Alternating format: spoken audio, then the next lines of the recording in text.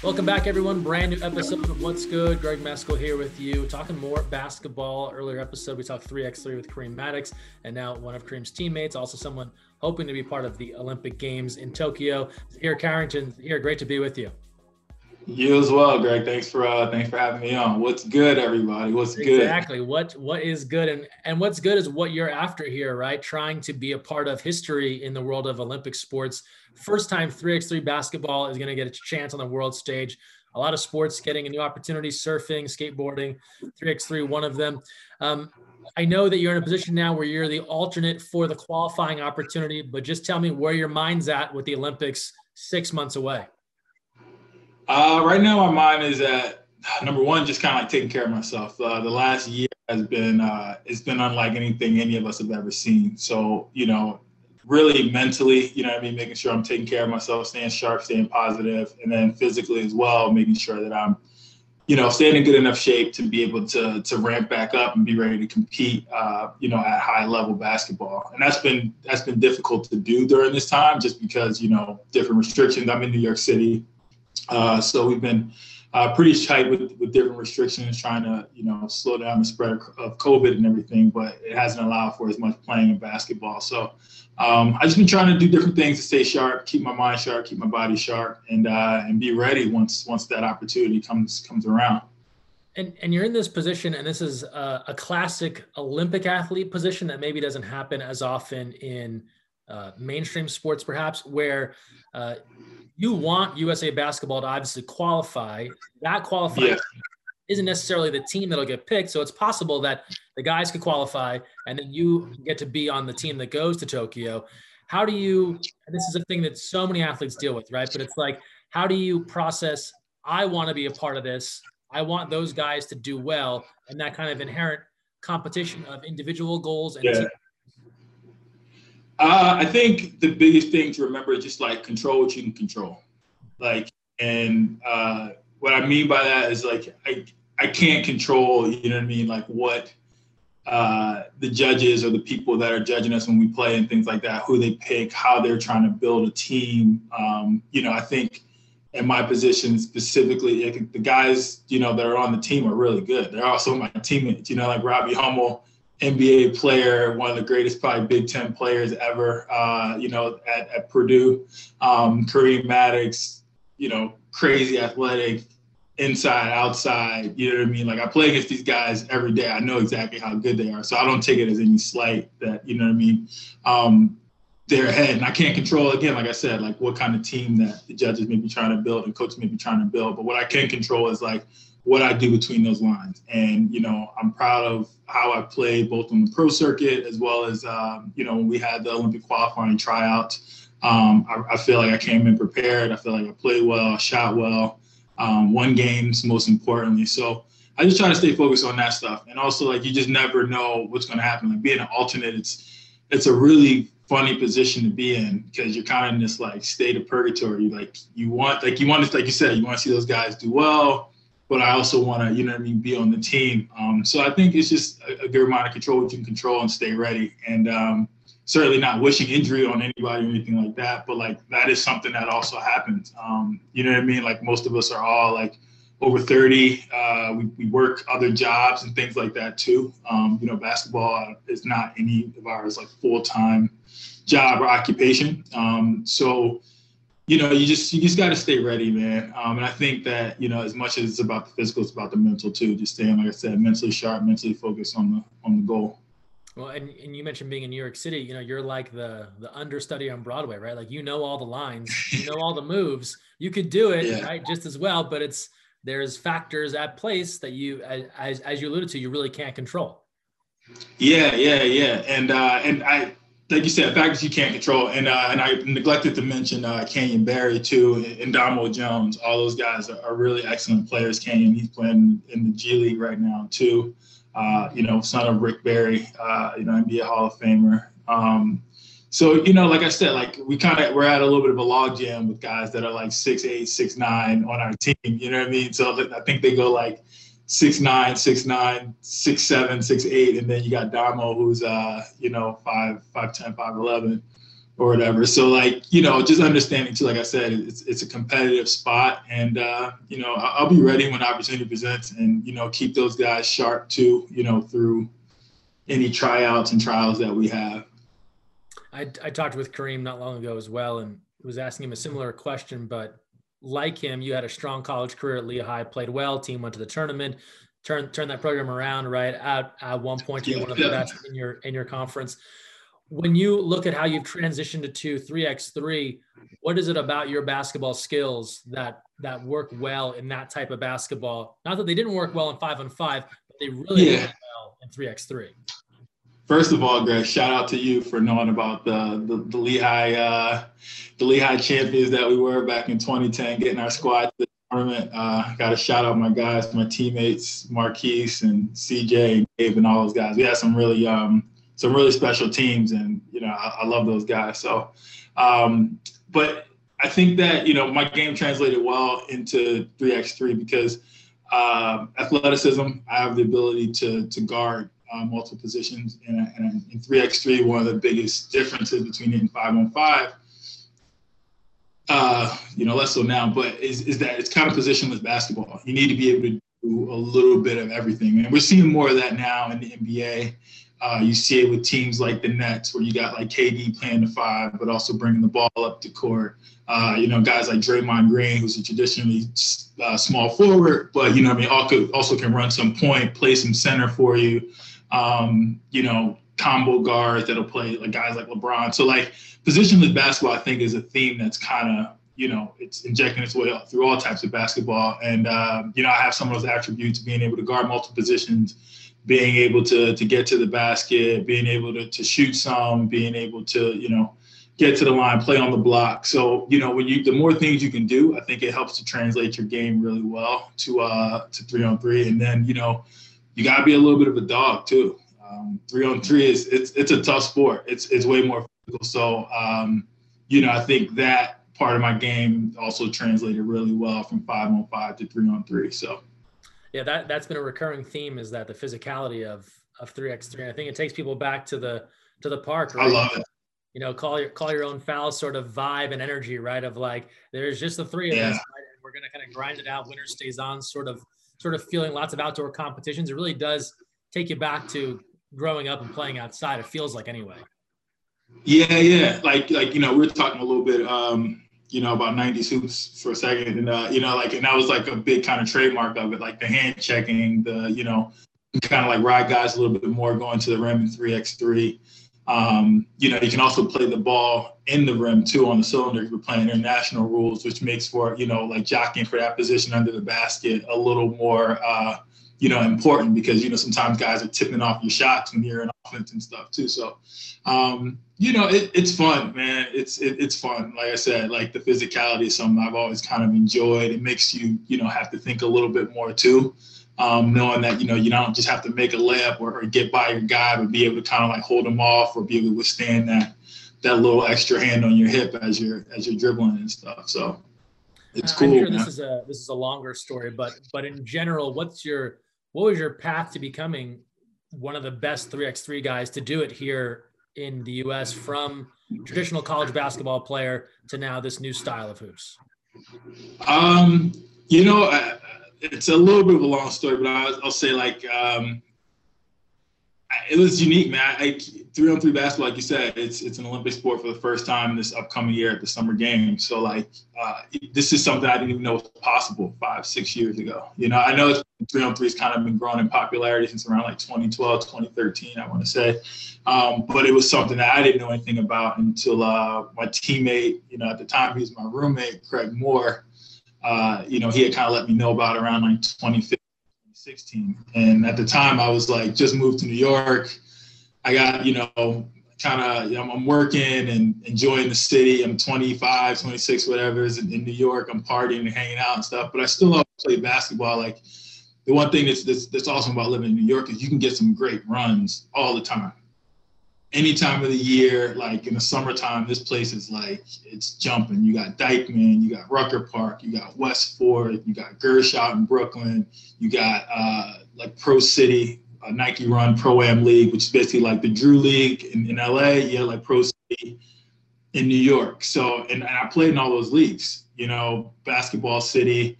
So I was always playing. I was still playing at a high level. And like I said, being that it's New York, you always have guys here that are good. Just like New York Hoopers from the street, but then you got guys who, played in the Ivy League and now they're bankers and stuff on Wall Street, but still want to, like get a run in. So Basketball City, the leagues are intense. You got guys who are pros in Europe that are from here and live here. So the basketball level stayed high. I was able to always stay hooping and staying in shape. And then, back in 2017, Craig invited me to play with these guys for the 3-on-3 nationals, and we won. We became the U.S. national team, which we are still holding, Team Princeton. So 3 years in a row, we've been the national champs since 2017. That's the title we hold.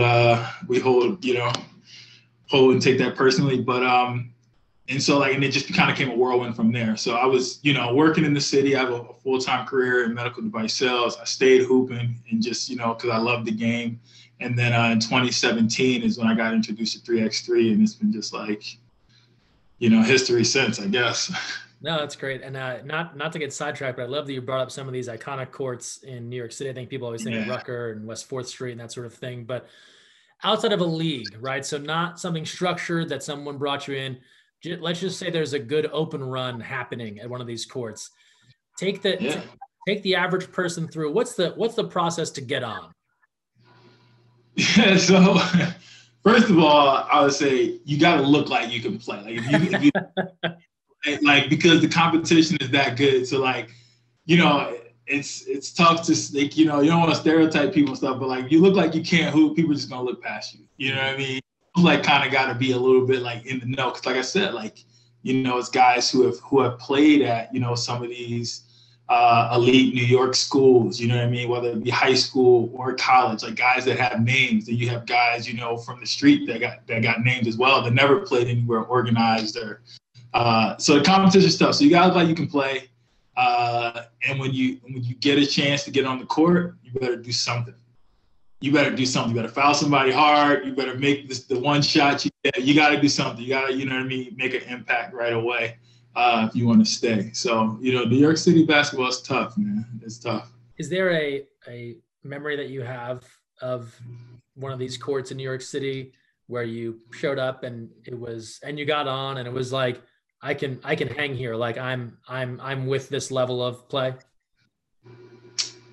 Yeah, you know what? So I grew up in Philly. I told you. So I grew up hating New York because we have little complex. Because people from New York, they're always just we're the best, this, that, Rucker Park. They yo, I'm not trying to hear that. You know what I mean? What's up with Villanova? What's up with Temple? That's that's where I'm from. But yeah, I think when I started, so I always had that chip on my shoulder, even playing up here. So many of these guys had a name from high school or from college or whatever like that. And, and nobody, they didn't really know me. I went to Lehigh, you know what I mean? Some people might have heard of us, but they didn't really know me. So, I was destined, I felt responsible. I wanted to make a name for myself. And I think it was Pro City, and one of my first years playing there, which is the big pro-am. You got pro guys that play. Kevin Durant played in it. Ron Artest, Lance Stevenson, he usually plays a couple games a year. And I had 27 or 29 in one of my first games playing in there. And so I was all right, cool. I can hang with these dudes. And then another time when I caught a body, I dunked on somebody at Dykeman when Dykeman's just it's electric, man. People are literally on the court. You can barely get up and down. It's just how many people are there and the energy is crazy. And it was a play where the dude, he came down and he missed the dunk and then we got it going the other way. And I caught it and just went up and banged on the dude. So those are two moments that I think back on very fondly.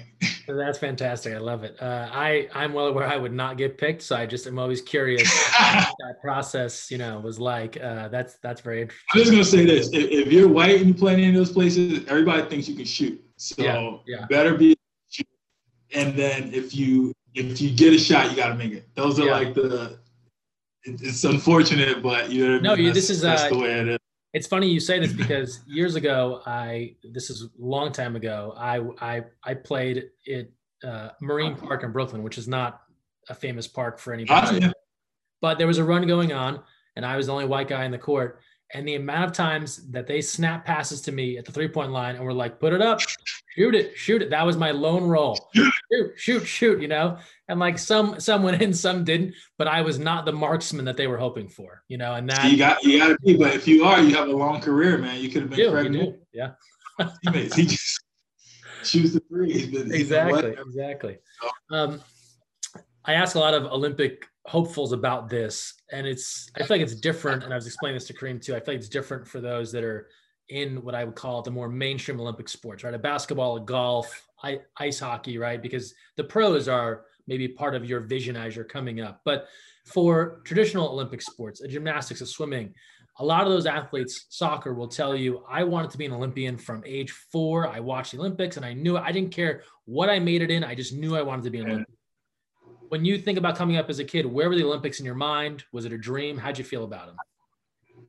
It was, I can't say it was ever a dream, only because like I found basketball late, number one. Like I didn't start playing organized basketball till like 8th grade, almost 9th grade. Like my parents were very like school first, make that your focus. I was mad awkward. Like I had no coordination whatsoever. So it started to come together for me later. So I didn't really I didn't think about sports like that, but I did always love the Olympics. I remember like the 2000 Olympics were like in Sydney, and the Australian swimming team was crazy good that year. Like I remember like just like loving the Australian swimming team. I was like, oh, this is awesome. And obviously like basketball, you know, the Vince Carter and, you know, AI days. And then like, you know, we had the Redeem team after 2004 and 2008 and stuff. So like I always loved the Olympics, but I can never say it was like a dream of mine or like something until like more recently. Because, you know, you think about the Olympics, like I said, you think about Kobe, you think about Carmelo, Michael Jordan, like not just like NBA guys, like the best of the best ever. You know what I mean?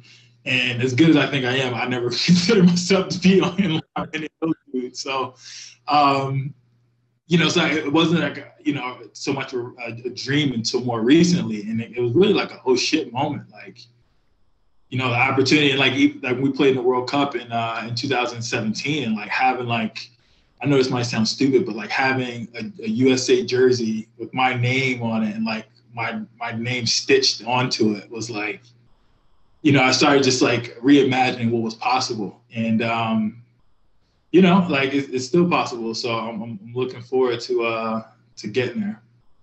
Yeah. And as we talked about, right, still up in the air, of course, qualifying, but then how this team will be named. But do you let yourself kind of daydream about being an Olympian in Tokyo? What does that look like in your mind if everything bounces your way? If everything bounces my way, this is what it'll look like. Let me see. One, we're going to qualify. I know that not regardless of who we send, but, you know, of the guys that are in the pool, you know, to be sent, guys that are on the team currently, other guys that are in the other kind of like pool, are very good, very talented. And I think that like us as a country, we've started to finally like put it together with this sport. So I think that number one, we qualify, boom, we get that out of the way. Canyon or someone on the team, like, I don't know, like Robbie, he's like commentating and can't go, or, you know, or like, you know, is calling the Masters. That's probably like his dream. I think Robbie might not play in the Olympics if he gets to call the Masters. He loves golf that much. Oh, really?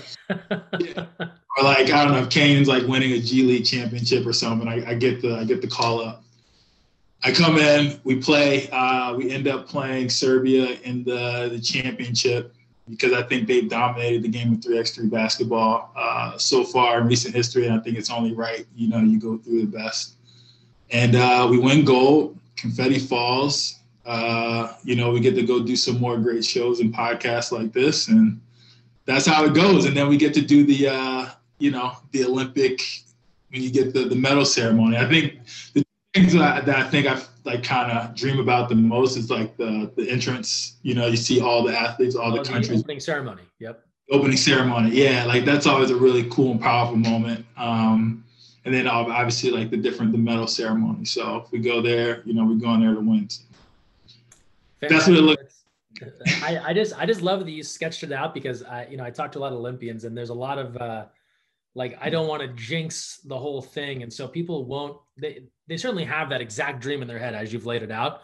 But I think for some athletes, there's a feeling of, I can't really talk about that because I just need to focus on the work. But I think more and more you're hearing people say, like, what's wrong with explaining what I'm after? Like, it's okay to talk about the dream out loud.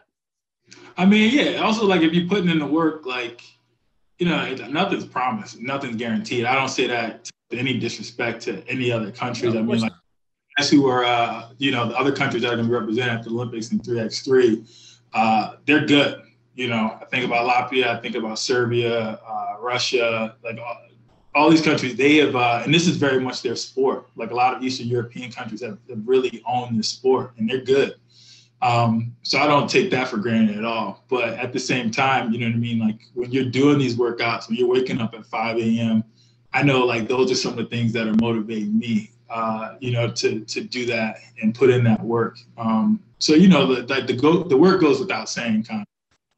For me and for all those other guys that are already on the team, like the work is going to get put in, but that's what we're working for, like those moments too. You had hit on this, right? But for a lot of guys playing 3x3, this is just a part of their life. You have a full-time job, you got families, other things going on.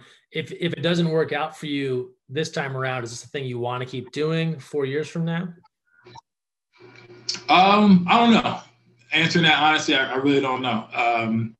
There's other things in my life that, especially too with COVID happening, like, it kind of made a little bit of a shift in like where your priorities are. Like you couldn't play basketball as much, you couldn't hoop, and like I love hooping. As long as my body lets me, I want to keep playing. But if it's another 4 years from now, I don't know. Hopefully I can. I got married this year earlier, so you never know. Like family planning and stuff like that might come in, but I want to play for as long as I can, and my wife supports me in that too. So. Just keep it going, man. Take it a day at a time. Start of the pandemic, there was obviously a lot in the news, not only about how to battle this new disease, but then a lot of stuff in the wake of racial inequality, right? Social equity, all these things came to the surface. You saw so many leagues take part in different demonstrations, shirts, protests, speeches, all this sort of stuff. The Olympic Games has typically been an off-limits area, right? There's usually a lot of rules. There are the iconic moments, or you go back to the Mexico City Games, the race on the podium, that sort of thing.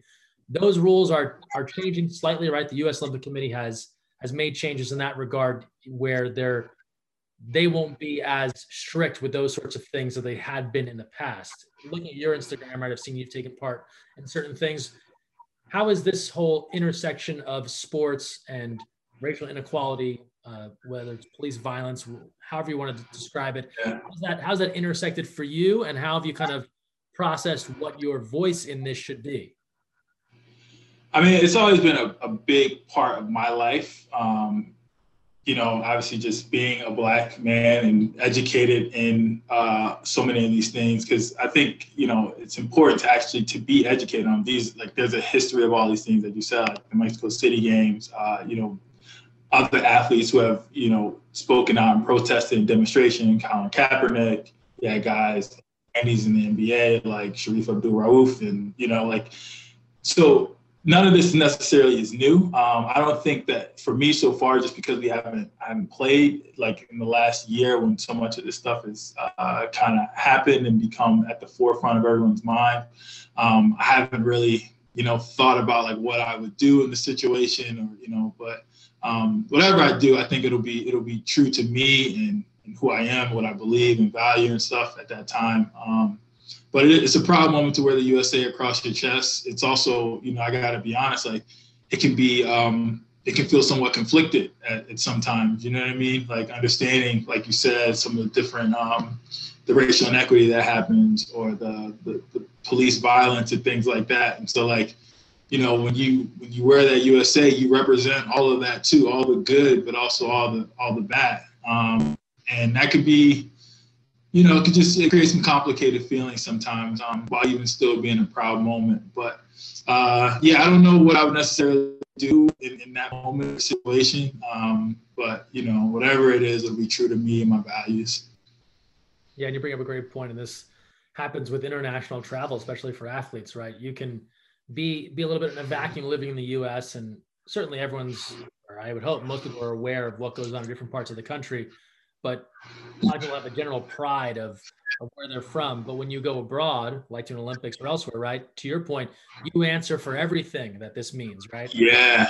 So it's, oh, you're from the U.S. and you learn quickly what someone else's knowledge of the country is or their opinion, and it can be an eye-opening experience. Yeah, man. We we spend a lot of time with other teams. You know what I mean? It's a circuit of guys, and so you get the same players from the same countries a lot of times. We get to know each other. We get to form friendships and stuff. And they definitely, we've gotten our chops busted a good amount. Just some of the political theater and craziness that's gone on, particularly in the last 40 years and stuff. So, we hear it, and it's interesting to see too, because a lot of other people in other countries, they keep up with, our politics and our pop culture and stuff. America is kind of like it's on reality TV all the time for the rest of the world. So, yeah, you're right. And it's, it's fascinating, I think, sometimes to know what's penetrated elsewhere, right? So we have our own sense of what's important here, but what's the thing that someone in Serbia or in the UK picked up on and then might ask you about, and you're like, oh, that's what's trending over there about here. Yeah. And then obviously, my company that I work for is actually a Danish company, so I interact with a lot of folks over there in Denmark. And when we had the violence at the Capitol, riots at the Capitol almost a month ago now, and I had some calls with them, and they're like, what is going on? I'm like, I don't know. They're like, that has nothing to do with me. But again, like, you speak for all that when you wear this across your chest. People, are good and are bad. So like I said, I'm still proud to wear it, and I hope to again someday. But it is what it is, man. Mm-hmm. On some lighter topics, and you talked about one of my favorite things in basketball earlier, dunking. So just a few questions about this realm.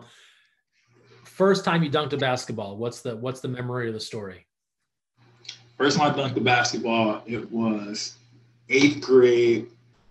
There was like summer tryouts for this AAU team, and it was somewhere between like 8th and 9th grade. And I remember I caught it. Boom. Like, it just, I was so hyped too, man. That first one is, especially because like nobody talks about like the amount of tries that goes into, like, before you get that first one, you probably tried to dunk maybe like 2,000 times, and like banged your wrist, like, had to, like, the ball went too far. You had to run and get it after, like, go off the back of the rim and stuff. So 8th grade. Excellent. On your Instagram, there are a couple of highlight videos, and in one, there's a sequence where you just hammer it on somebody, and then a moment later, you block someone's shot, and again, you're just pinning it on the glass. And so, start first, and I think you refer to it as catching a body, which I also love. But describe the emotion of dunking on someone. What does that feel like? Yo, is this like a PG show? What's it like? Yeah, whatever you want.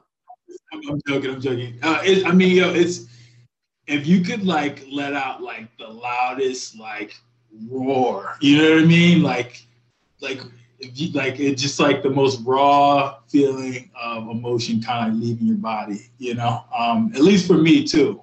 Like that's what it feels like when you really kind of just like, and I try to like rip the rim off. When I dunk, it's like, it is an emotional, like, aggressive thing, because, it sends a message when you dunk on somebody or you dunk hard. And, thankfully for me, throughout my career, high school, college, I know that feeling, because you can like demoralize another team and their fans with just like one basket. And like, and for some people, they do it with the three, you know what I mean? Like Craig, he's on our team. He can just kill you with the 3-ball. And like, I can't shoot like Craig or Damon or Dan, any of those guys, or Robbie. But, like, that's kind of like my equalizer, where you can like change the momentum of a game with the dunk, man. It's the greatest feeling in the world.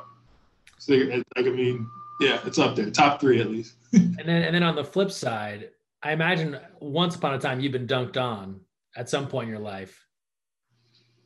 Yo, you'll be surprised. I've been able to escape. I've definitely gotten. I'm not gonna sit here and lie to you and say I haven't got dunked on, because I definitely have. But it's not that many times. I can't even. I'm trying to think of like anybody. Yo, you know who got me one time in the NBA? Played for the Blazers. I think it was like Noah Vonleh. Okay, yeah. In the summer a couple times, and he's caught me before, like in some runs at the NIAC. And then this kid he just got drafted this year from Memphis, that plays for Miami now, Precious. Okay. Yo, that kid was a pro in 10th grade. Like we were playing together. Like, his body was almost like that big, but just the most athletic, you know what I mean? Like blocking shots, almost like at, you know what I mean, the top of the square in the backboard. So yeah, I've gotten caught a couple of times, but not too many though. And then to block someone's shot and just like, not like a little tip, but like erase the thought they had of scoring completely. Oh man, that's fun too. Like right next to dunking, like being able to block somebody's shot is right there. Especially for me, like in college, I would, like, if I ever caught like a guy on like a one-on-one break, like, you know, I know how to kind of like take away the angle so you don't get dunked on. Number one, like some of it's like doing your work before you get to the air to make sure they don't really have an angle to dunk on you. And then just like pinning it up against the backboard, coming down and like starting to break the other way. Man, it's fun. Make me miss it. Your 2010 NCAA trip, right, with Lehigh, and there's a video of you have a nice jam in that game against Kansas, right? Yeah, on Thomas Robinson. Yeah, man. I've been dunking for some years, man, and that was fun. That was a really good Kansas team. They were the #1 overall seed team that year. I think they had like 7 or 8 lottery picks on that squad. Maybe not lottery picks, but definitely like 7 or 8 NBA players. Most of them went lottery though. Morris Twins, Cole Aldrich, Thomas Robinson, Xavier Henry. They had a squad. You know, and I don't have to have gone to Lehigh. I went to Monmouth, so I know that level of basketball where it's, you know, not. Nice. We played Monmouth too, man. Yeah, right. And so, but so when you get a chance to be at the NCAA tournament, not even as a player, but as a fan, right? And in your case, right, you don't get a chance to get past Kansas, but a moment like that will stick out for fans. Like if you were a Lehigh fan, it was like, hey, we didn't get the win. Remember when like Zahir like poked on Thomas Robinson? Like that was something. Yeah. I mean, you know, I'm not one for any kind of moral victories for sure, but it does mean a lot coming from a school like Monmouth, like Lehigh, and that lived on for a long time. But you know, those moments are important too for schools like ours because, you know, like that was also the freshman year of C.J. McCollum, Gabe Knutson, Holden Griner. All these guys went on to be 1,000-point scorers, 1,000+ CJ 2,000 points. And then what that did was in that moment we played Kansas and we were up at half a little bit, maybe like up 4, either up or down 4, and like it was close to, you know, 75-80% of the game. They pulled away and took it beyond 10 in the last couple minutes. But it let guys know younger than us that like we belong on this level. We can compete on the stage.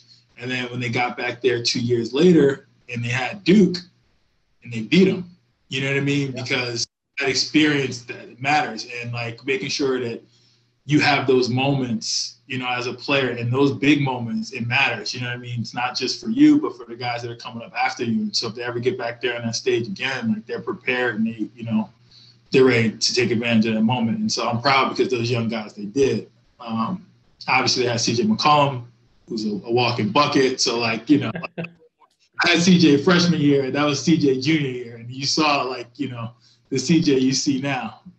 Well, I mean, that was my next question was being around him as a freshman. When you see that guy, then are you thinking, oh, this is going to be an NBA player and a very good one, or did it take a couple of years for him to grow into that? It took some years for him to grow because CJ was like he was pretty skinny. He was pretty small. So like, you know, there's so much that goes into being drafted and all that. But like, he's been a bucket from day one. Even at, you know, I don't know what he weighed, 140, 150 pounds, whatever he was freshman year. I might be exaggerating. That might be a little too low, but whatever it was, Yeah. like there was no denying that. He was the player of the year and rookie of the year his freshman year, which is unheard of in any level. You know what I mean? Averaged 20 as a freshman.